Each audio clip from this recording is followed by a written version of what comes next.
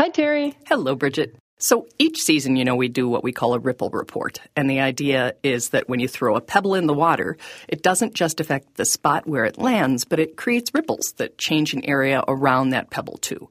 And the stories shared on our podcast are like that pebble. We regularly get emails and messages telling us how the information in our guest stories help people to better understand and manage their own depression, or that they feel better equipped somehow to support their friend or family who's struggling. This Ripple report is a little bit different than the others we've had because the person sharing his story today was not a regular listener. He was, like many people, afraid that the podcast on depression would be depressing, which it is not. It is not. But he, as a television news anchor and reporter, did see a story in the podcast. Mm-hmm. And in researching the piece, he did listen. And it got him thinking. Uh-huh. After several weeks of thinking, he's talking. Mm-hmm. Here is Ted Perry from the Fox station in Milwaukee, Wisconsin, giving his voice to depression publicly for the first time. But I always vowed that if I was the guy who, and again, this is not a criticism of those people who have done that. I'm going to make that very clear. But I always said to myself, if I'm the guy who comes down with cancer or something, it's not going to be a public battle, because that doesn't serve anyone.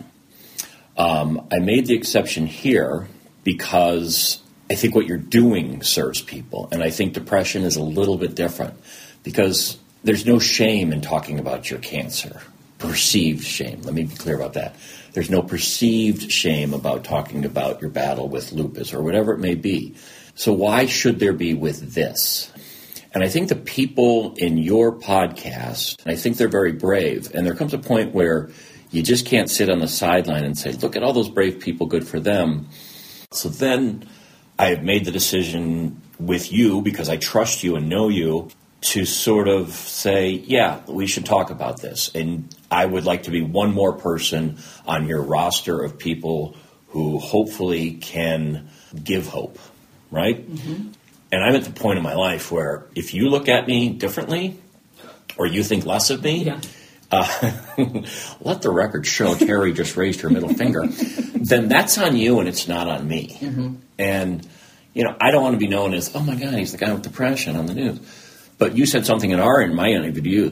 This is not the, I'm sad I have depression podcast. This is there are ways out of it and we need to help each other. So that's why I almost didn't do it, and that's why I did do it in one answer. Ted's experience with depression has an indefinite start point, but he thinks it might have been his late teens, like it is for many. I remember thinking back to being in college at the University of Wisconsin-Madison, and I had great friends who are still my friends, and I was in a school that I always wanted to attend, and something still didn't feel right, and I thought about transferring. I thought it's the greener grass syndrome. I'll transfer to the University of Illinois. My brother and sisters went there, and that always sounded fun. And it was my sister said, you're not going to be any happier at switching schools. Find out what's making you unhappy there. It would be about a decade after his father's cancer diagnosis before Ted really investigated his unhappiness. And even then, when a friend encouraged him, he was very resistant. And he said, how you doing with your dad? And I it's all so much. He's so far away and blah, blah. I should see a shrink. And I just said it as a thing. He goes, it's not a half bad idea. And I said, what? And he goes, it's not a half bad idea. And I said, what are you talking about? And he said, seeing a shrink. I go, well, what are you talking about? And he goes, you should maybe see a shrink. And I go, I would never go see a shrink. And he said, why not? I go, I don't need that. He said, you just told me how sad you were and frustrated and stressed out. He goes, would it help you if I told you I saw a guy? I go, you? Like, this guy had his what together. His friend shared his therapist's name, and Ted took the leap and made an appointment. I was so nervous going in there. Like, I could have been getting my first prostate exam and not have been this nervous. And what were you nervous about? I had never talked about myself. I didn't know what was going on with me. I knew I was sad, and it was my father's impending death that was making me sad. But everybody has that, right? And he just said, tell me about your family. And I said, he goes, tell me about your dad. And my voice started to crack a little bit. He goes, is your dad dying? And it was like, whoa, and waterworks. I'm like, you're a sorcerer. How do you know this? Because Rob swears he hadn't told him anything about me. Talking really helped, and Ted's grateful he learned that. You are a better person and a stronger person for admitting you can't deal on this alone. So if the only person you ever talk to is a mental health professional, great, make that your first thing. And it's great because they have to listen to you. You know, I have this, I don't want to interfere and, you know, so I've opened up around friends, but I don't go to them. They're not my go-to people too often. They are there when I need them, but these people are paid and there is help out there. And Ted accessed that help again after his father's death. While still grieving, Ted moved to Milwaukee. New town, new friends, new life. Old intruder. But I was starting a new job, and it was just a lot. I pride myself on not being sick, and I only call in if it's the Catholic guilt. If I'm sick, I'm really sick. I'm not sick going to a ball game or anything. I look back at my first couple of years. I was sick like 6, 7, 8, 9 times. And I wasn't sick. I was depressed. I remember waking up and going, what do I have to do to get back in bed today? So I was in my late 20s, early 30s, and I thought nothing about calling in sick. And now I'm just horrified by that, you know, that I did that. You were sick. I guess I was sick, right. But good point. Yeah. But to me, it's sick as cough, you know. Thank you for saying that. I was sick. Yeah, you're right. I had never really thought about it like that. I was more feeling guilty that I did that. So I remember thinking, what do I have to do to get back into bed? How do I get through this day? I remember going to work, and that whole first year after my father's death was a blur. Ted's quick to point out that he wasn't always out of it, not always in that deep, dark hole those of us with depression are familiar with. But it was certainly more often than he found acceptable. So he tried different therapists, a prescription, but it wasn't the right fit.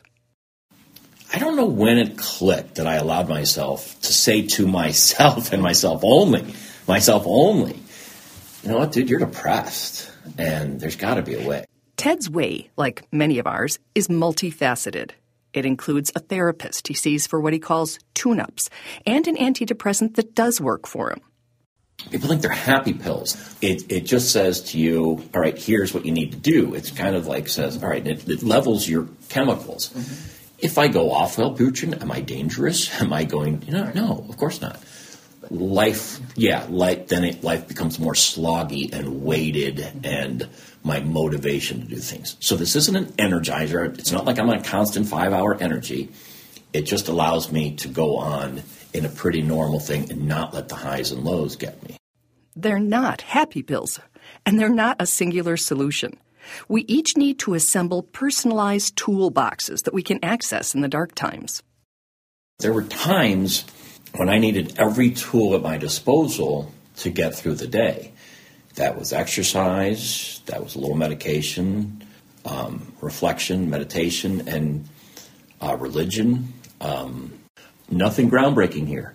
If you're an exercise person, do it more than you even want to. If you're not an exercise person, start. Yeah. Start. Walk. Go shoot free throws.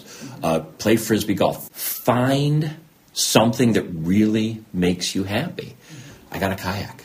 I put a kayak in the Milwaukee River. I disappear for an hour and a half. I'm a new man, you know. Get a pet. I've always been a dog guy. They make you get out. They make you run. There's an unconditional love there, all right? If you don't get a dog, get a cat. If you can't get a cat, get a bird, whatever. In the mental health world, those tools are referred to as protective factors. Faith, effective health care, a pet. They're all on the long list of reasons to hang on, things that pull people through the dark times.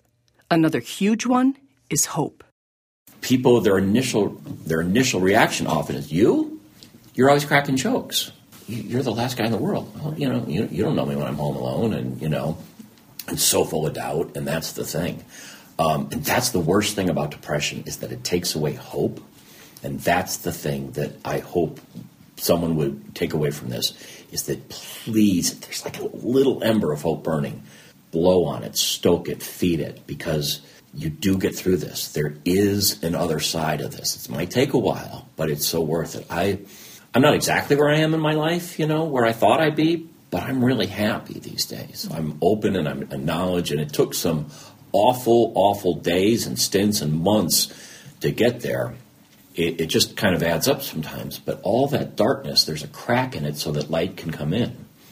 And I think that's when I turned a corner, when I said, God, I've been through the worst. I know this is the worst I'm ever going to be. I can't sleep. I can't eat well. I lost 25 pounds a couple of years ago just from being so down in it. And I looked fabulous, by the way. I would kill for that diet again. But not that way. Yeah, not that way. Ted says even in the darkness, he never crossed over into hopelessness. The tank was never empty, but it was low, and it was running on fumes sometimes. But I know, and this is what I credit my Catholicism to, there's always hope. It's a Corinthians, faith, hope, and love, and the greatest of these is love. That's fine for a wedding, all right? I've read that at so many weddings, and I always want to go, don't underestimate hope, though. Hope's going to be important. I know that the Bible says love is the most important. I will put hope right up there. It's a big step sharing about a highly stigmatized illness. And disclosure can have negative consequences. But so can not being open about our struggles. Did you intentionally hide it? Oh, yeah. Yeah, that's the thing. That's a good question. Oh, I didn't bring it up for years around people. But on purpose, because of Oh, yeah. Okay. Oh, no, this is my regret on this. I'm not speaking out earlier. I used it as a cop-out. I have been fortunate enough to be in romantic relationships with some absolutely stellar women. Mm-hmm. And I destroyed everyone by backing out because I didn't feel good enough or worthy enough. And so you sabotage it in weird ways. And that's my biggest regret, is that, I didn't let people in. I just used it. I'm like, this isn't going to work. I'm depressed. This isn't going to work. Were you thinking that you were depressed because of them or because of the relationship, or just no? That's I know. A part of you weren't. No. Share? I never blamed that. Okay. No. Good question. They weren't responsible for that. I just didn't want to burden them with it, and I didn't trust them enough to say, here's my thing. You want to help me deal with this? Now I'm at the point where I would. Obviously, I'm talking to you publicly about having been treated for depression. And though he's not a fan of the term, that belief we're a burden, not good enough, or that we have to hide an aspect of ourselves to be lovable, is a byproduct of stigma. I was ashamed of it. This is a freaking character flaw. It's not a character flaw. It took me a couple of years, and I call that wasted time. I would like to, again, it's in the rearview mirror. I hope it stays that way. I just think that, there's wasted time there. And that's what makes me mad, in that I wasted some relationships and I wasted some, all my friends are still friends. I didn't lose any friends over it, but I did lose relationships, and that's on me entirely. Except for the following people. That's funny. We'll start with the A's. Abby? No, I never dated an Abby. Oh, I love it. That wasted time that he was talking about. Mm-hmm. Oh, my goodness. Yeah, you don't get it back, whether it's just time you spent beating up on yourself or in bed or, there's so many ways we lose time when we're in it. And that word sloggy I've never heard before, but it really does impart the heaviness and the weightedness of it all. It absolutely does. So the feature report that Ted did on Giving Voice to Depression is posted on both our Facebook page and our website, givingvoicetodepression.com, and it's worth taking a look at. He obviously speaks very well, and he did a really nice job explaining what we do and why. He did, and thank you for that, Ted, and thank you for dispensing hope today. Thanks, Ted, and bye, Bridge. Bye, Terry.